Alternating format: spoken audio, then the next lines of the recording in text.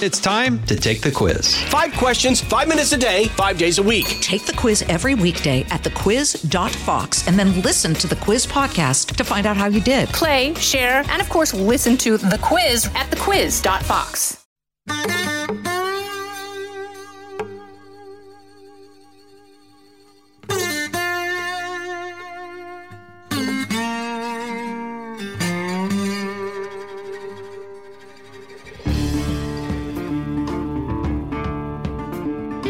Hey, this is Trey. Thank you for joining us for another Tuesdays with Trey. I had today's guest on our TV show recently, and I'm going to introduce him pretty much the same way, which is like this. I tried really, really hard not to pull for him.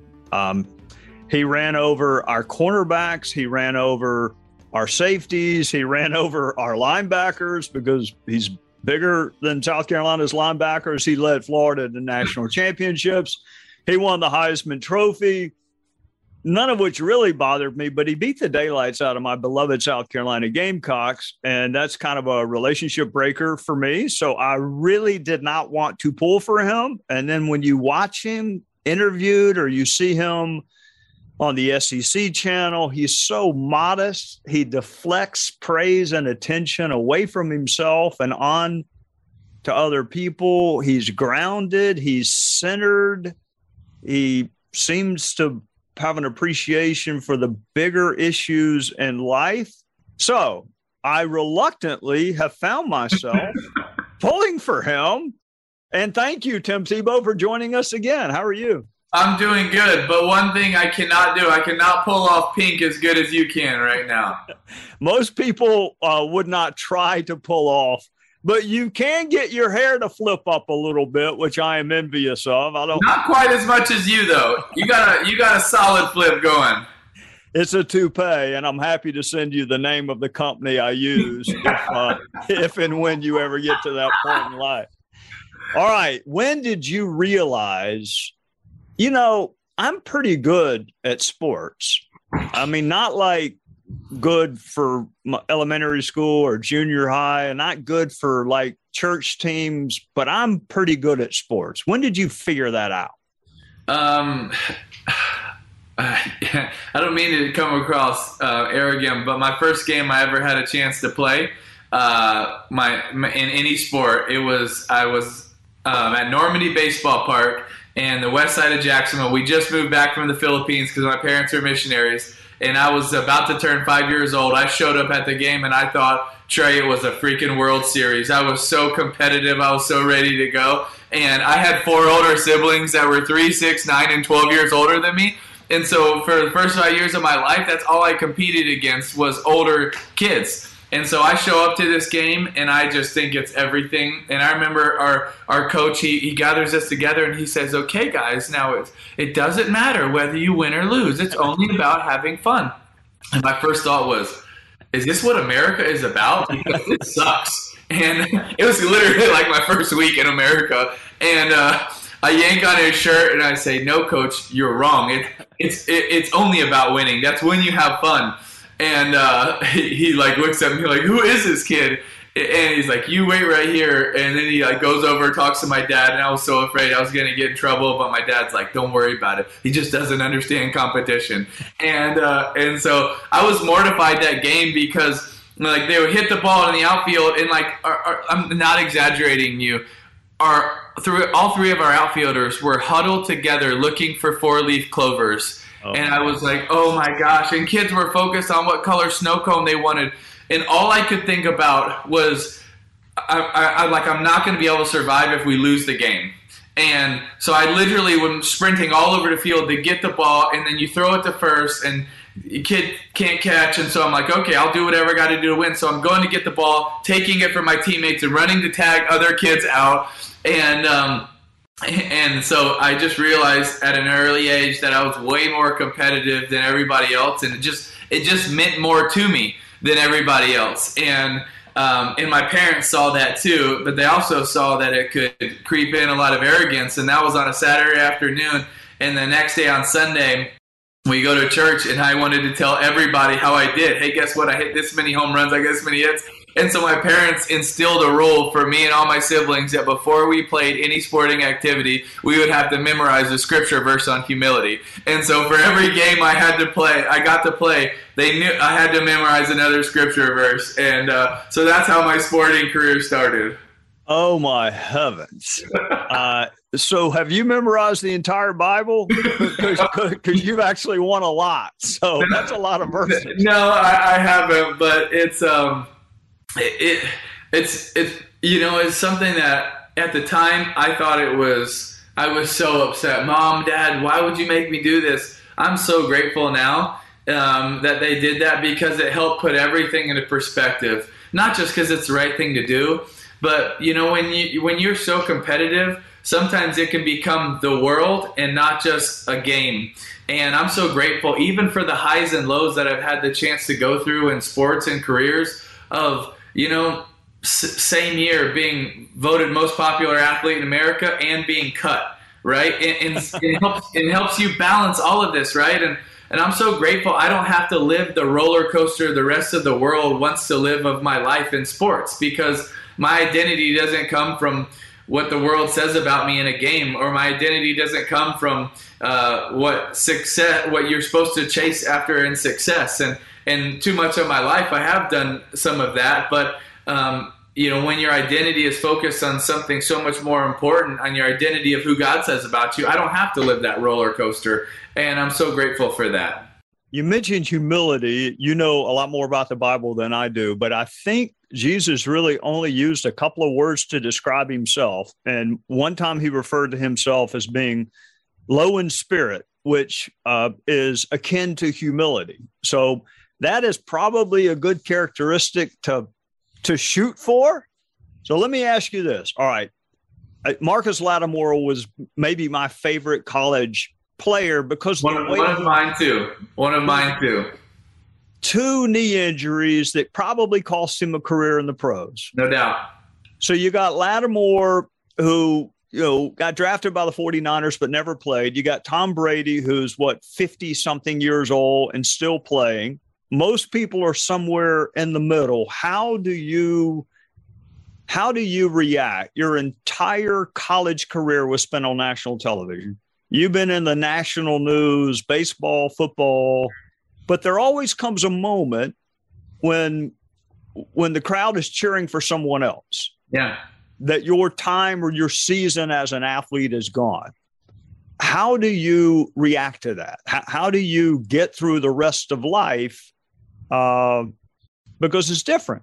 Yeah, I think it's being grounded in your faith and humility and the purpose in your life, that you don't get identity or fulfillment from platform praise or promotion, but you get fulfillment from meaning, significance, and purpose. And there's a big difference. And so much of the world and society is going to tell you that fulfillment comes from praise, platform, and promotion. And we do get sparks of that, right? And it does feel good for a time.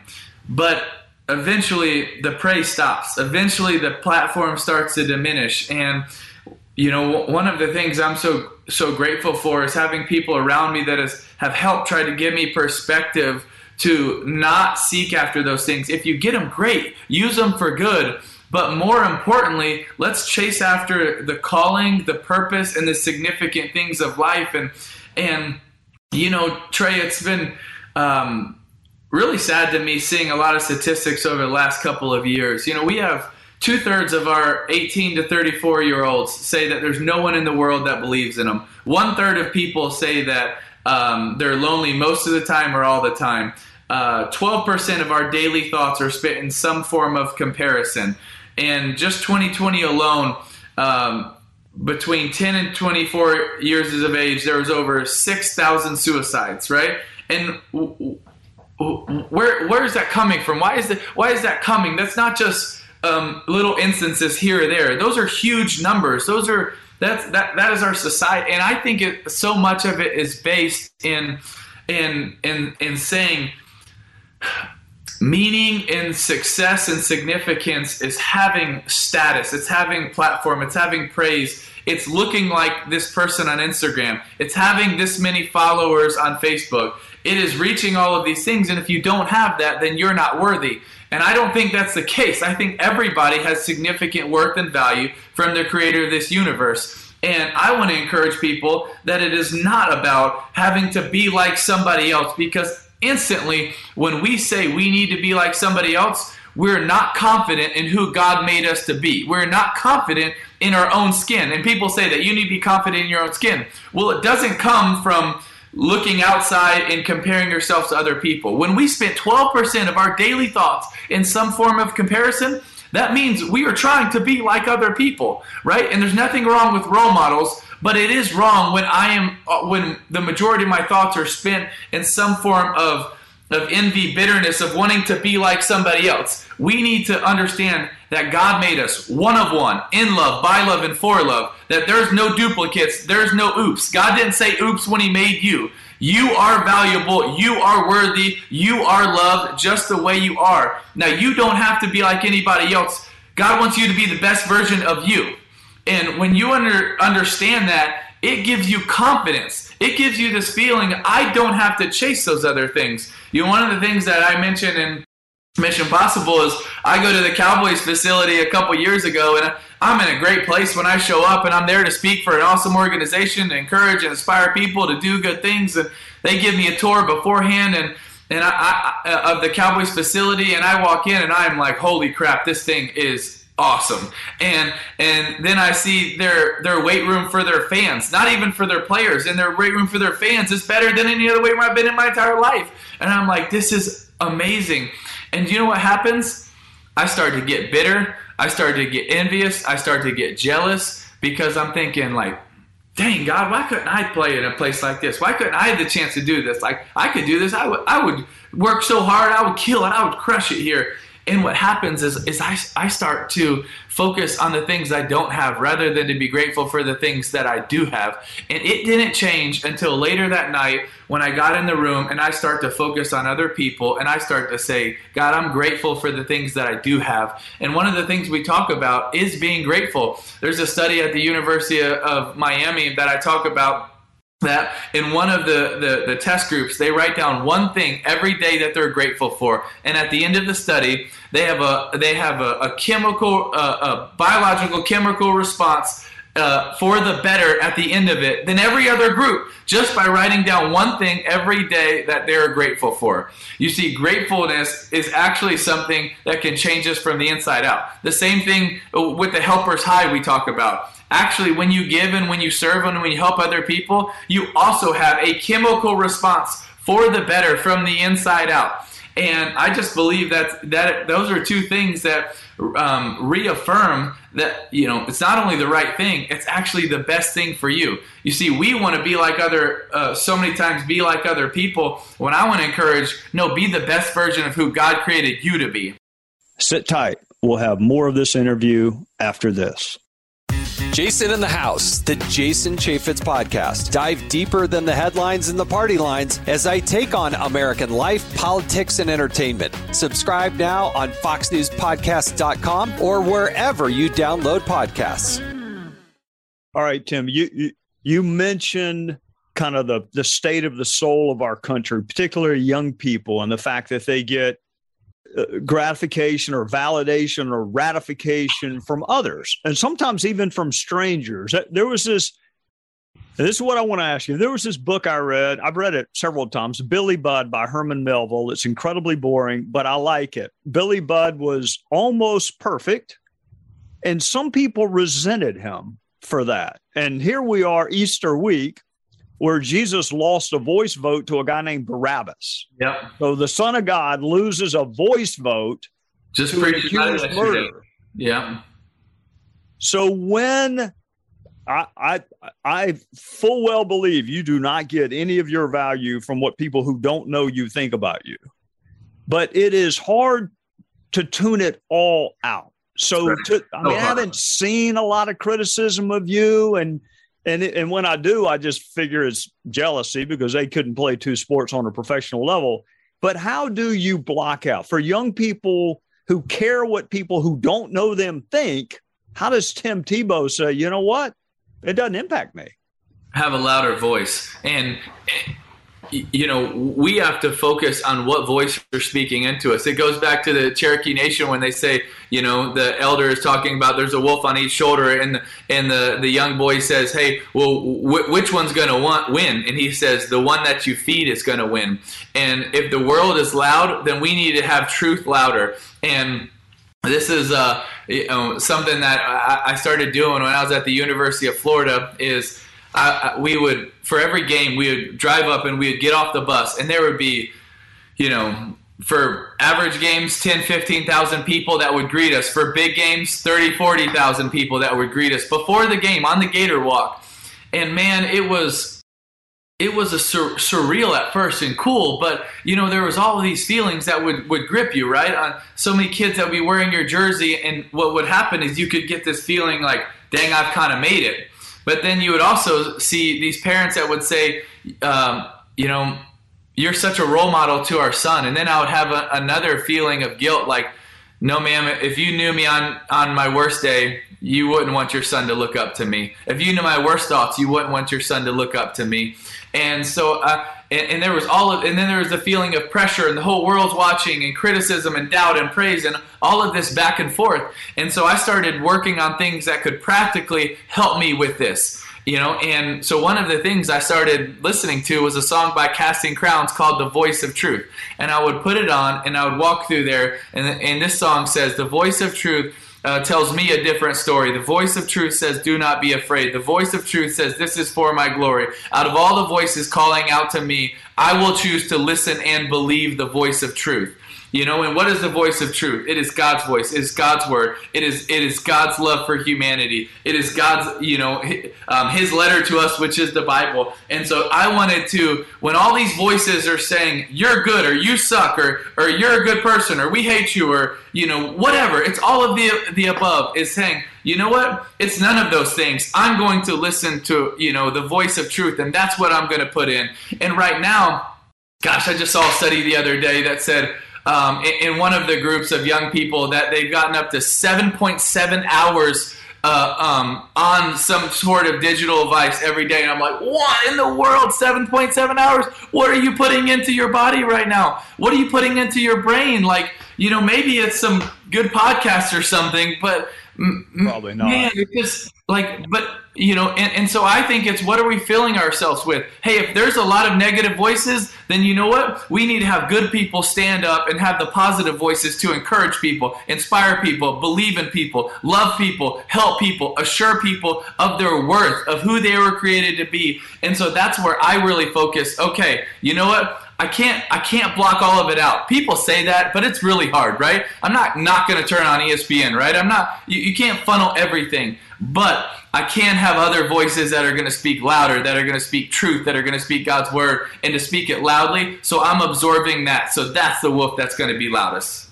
You raised such a good point. It is impossible to go through life and never hear any of the other voices, but you can choose how loud the volume is. Right. And why you would go actively looking for those voices. I mean, I had colleagues that would sit on the floor of the house and scroll through their Facebook. So you've got people who've never met you, know nothing about you, offering some insight into who you are. And why we would care what people who've never met us and don't know us think about us, I feel sorry for young people that have not figured that out yet. But Trey, I'm one of those people. I instinctively, naturally care what other people think about me. I instinctively am a people pleaser by nature. And it's really hard, and I have to work hard to overcome that. When I was a freshman at the University of Florida, and I started getting scrutinized on a whole nother level, and people would just write disparaging things. And I remember going to my dad and saying, Dad, if they just met me, if they knew me, if they talked to me, Dad, they would like me. And my dad said, Timmy, they would, because you're likable. But honestly, some people don't want to get to know you because they don't want to like you, Timmy. And that was also a time when I was reading a book about Winston Churchill and a time in his life when the majority of the world disliked him because the Allies thought he was going to lose the war by making bad decisions. And obviously everybody else was on the other side. So he was just getting crushed. And it said, Winston Churchill says, if you have enemies, good. It means you stood for something at least once in your life. And I just remember thinking, how could it be good to have enemies? And I wrestled with this. And it was something that I started to learn more and more of, like, wow, it is better to stand for something and have some people dislike you than stand for nothing and have everybody like you, because the ultimate goal shouldn't be liked. You see, I think that's one of the problems, is that being liked can be everything when it's not everything. You know, what would happen, Trey, if we switched the like button on all social medias? If we switched it to respect, how many people would click it? You see, that was a change in my heart and in my head of saying, you know what? I can't go through my whole life wanting everybody to like me, even though instinctively my nature wants that. And I had to make this choice in my head and my heart to say, I would rather have people respect me, even if they don't like me, because you can dislike each other to a certain extent and still respect each other. And so and it's also harder to get. Respect is harder to get than likes are, you know, because respect comes through time and through diligence and through trust and through character. But likes just, oh, we agree on something, I'll like you, you know. And so I made this switch in my brain to try to want to live a life to try to earn people's respect, whether they liked me or not. And I also think that we get likes confused with love. Like and love are not the same thing, and we think, well, love is just a little bit more of like. It's not the case. In the Greek, there are 4 types of love, and the most admirable form of love is agape. And agape, the best definition of agape is to choose the best interest of another person and act on their behalf. That has nothing to do with likes. You see, when we want to impact this world and impact our community and impact the people around us, it's not going to have anything to do with, oh, we like them, or we have something in common with them, or, oh, you know, they like the same team as us, or, you know, they have the same background, or they have the same faith, or they're the same color, or they're the same religion, or they're the same ethnicity. It has nothing to do with that. It has to do, no, the greatest form of love is sacrificial. It is a choice. And I'm going to choose the best interest of other people and act on their behalf, whether I like them or not, whether I agree with them or not. But we can make that choice. And I think what happens so much is like, oh, well, I think that love is when I like some person a lot and we agree on something. No. You see, when we're going to impact our society right now, we're going to go out there, whether we like people or not, we're going to choose their best interest. We're going to act on their behalf because we truly love them. Tim, I think you put your finger on one of the most liberating points in a person's life. When you reach that day where you are willing to trade being liked, the temporalness of being liked for being respected, it's hard. I get it. I've got 2 kids in their 20s. I don't know when I learned it. I think what did help me learn it, though, was trying to figure out the Son of God lost a voice vote to a criminal. So, I mean, so when you're sitting there thinking, well, how could this happen to me? How could somebody not like Tim Tebow? How in the world could somebody not understand my motives are pure? The guy lost a vote to Barabbas. So if it can happen to him, it can happen to me. And he went on to change the course of history. All right. I want some people look at Ukraine and they But Trey, that's also with Barabbas. That is also, I mean, that story is one of my favorite stories of the Bible because it shares the significance of what Jesus did for us. Is every one of us is Barabbas, and Jesus, the Bible says, is our ransom, paid the price. And there is such a seriousness to him taking our place. And, you know, the story that we're going to celebrate in Easter is not a story. It's the reality of what happened over 2,000 years ago when I should have been on that cross. My sins should have nailed me, but Jesus said, I'll take the place. Barabbas, I'm going to take your place. Timmy, I'm going to take your place. And for every single one of us, he took our place. And the seriousness of that is that was me. And Jesus said, I love you so much, I'll take your place. All right. You can't pick Easter. So what is your favorite story in the Bible? but you can't pick Easter because that one's too obvious. And you've already said how much you love it. What's a story in the Bible that you draw inspiration from? John 16:33. It's around Easter. It would be the night before Jesus went to the cross, and he tells his disciples in the upper room, and they don't get it. A lot like me in my life. I don't always get it. But he looks at them and it says, "For in me you have peace. In the world you will have tribulation, but take heart, I have overcome the world."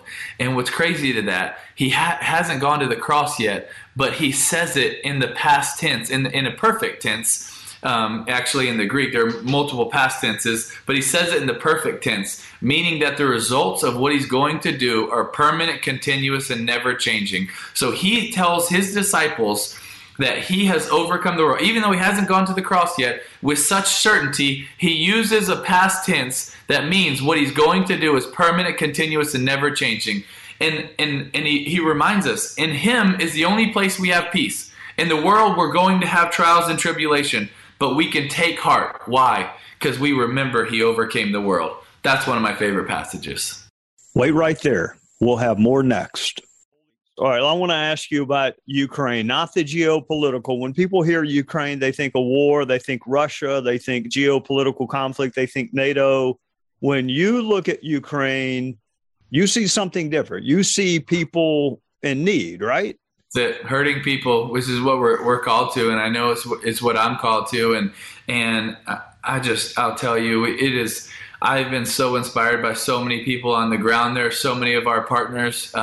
We just got more people in literally within the last 24 hours to be able to go and help more. And the stories are crazy. I mean, it's just the heroism, the courage, people going back in, some different people we've had the chance to support and work with, been getting shot at different times. Our team that just went in, we had to bring extra bulletproof vests for more of our partners to put on. And these aren't all people that are military trained. These are people getting in to serve, to help, to bring out orphans, to bring out surrogate babies, to bring out special needs, to bring out old folks that had been left and they don't have a wheelchair, so nobody would carry them. And, unfortunately, just a couple days ago, one of the babies that we were able to help bring out passed away. It's hard. There's just a lot of pain and suffering. And I'm so grateful for so many people that have stepped up to want to help in a time of need. And I feel like it is our job and it is a responsibility when people are suffering to be able to love them and support them and do what we can to help. All right, I want to ask you a couple more questions because I know you got to go. It sounds like you're trying to change the world, and I do not want to get in the way of you trying to change the world.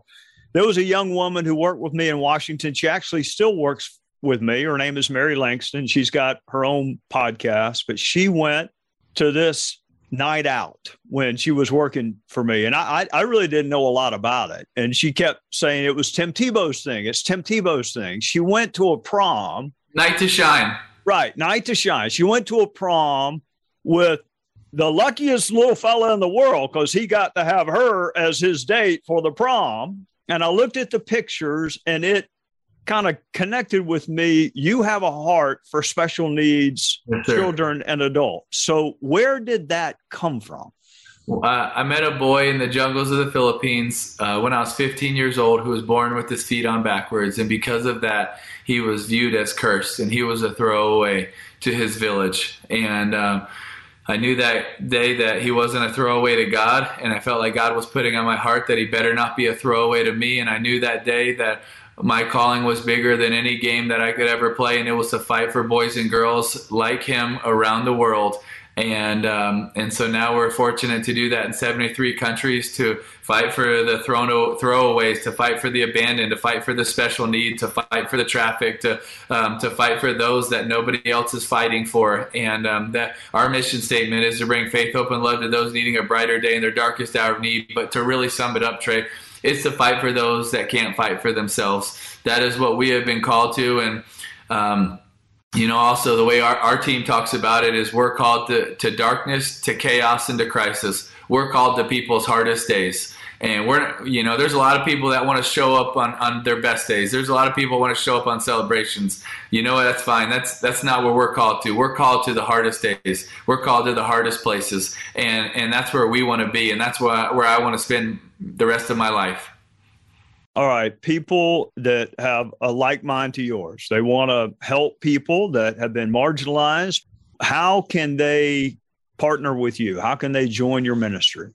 They can check out tenpiofoundation.org. But I wouldn't say it's something that they have to partner with us. I would just say to those that want to be involved, get involved with something. If you want it to be with us, then come join us in this fight, in this mission. But just do something. Step into the ministry, because there's someone that needs you. There's someone that's waiting on you to answer the call, because you have the ability and the chance to affect someone's life. And you know what? I've been so encouraged by so many of the people that have risen up, through Afghanistan, what happened there, and the Ukraine.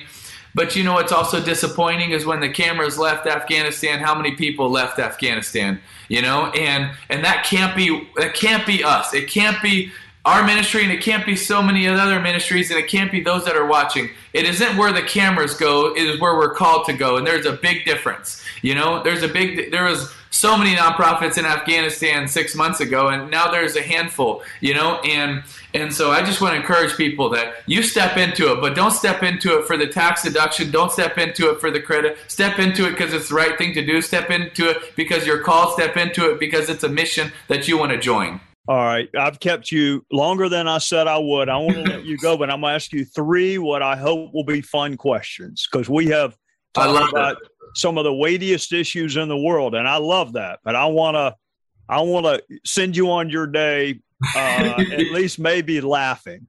Have you ever met Nick Saban, and have you ever seen him smile?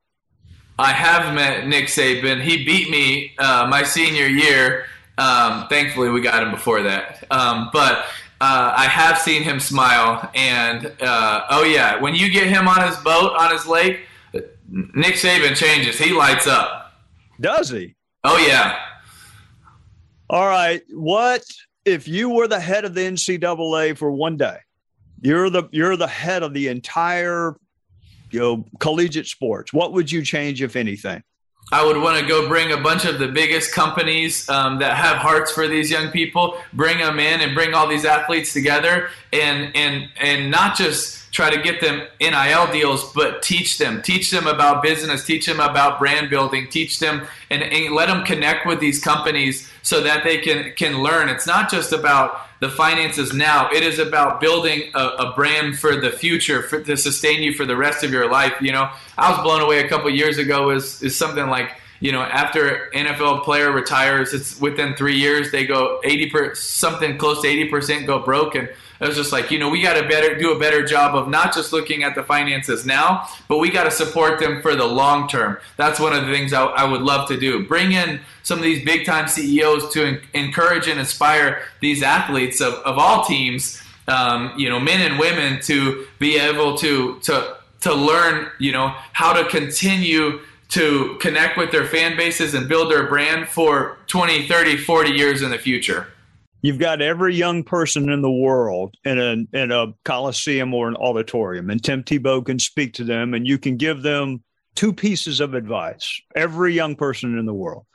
So you may have 20 pieces, but you only get to pick 2. What are the 2 most important things you would say to young people of the world?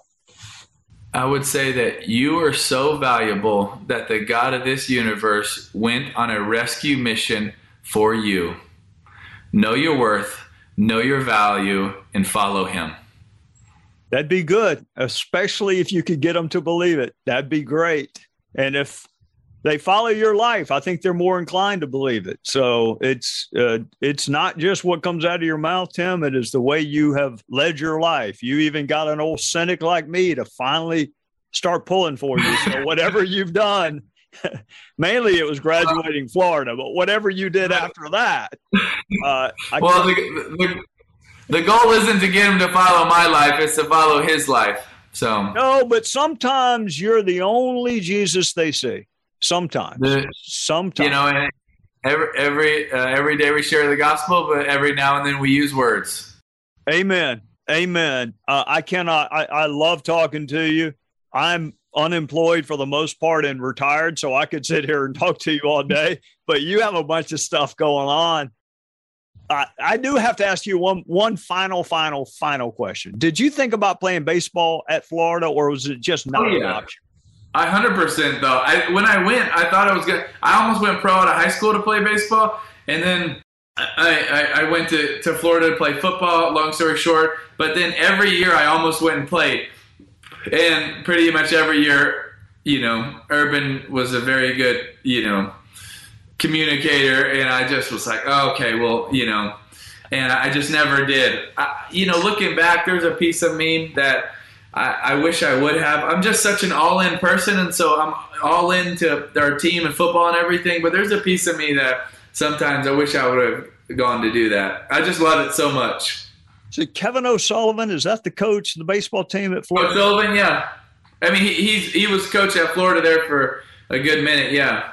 Yeah, he had remarkable success. Yes. Played for some national championships. Well, it is fun to watch your life, even post-football. And I can't thank you enough for what you're doing off the field. And look forward to visiting with you again soon. Happy Easter to you and your family. Same to you. Let's do it again soon. I appreciate it. Thank you. That. Thank you. And thank you all for listening. Thank you, buddy. Thank you, Tim. Take care of yourself. Happy Easter.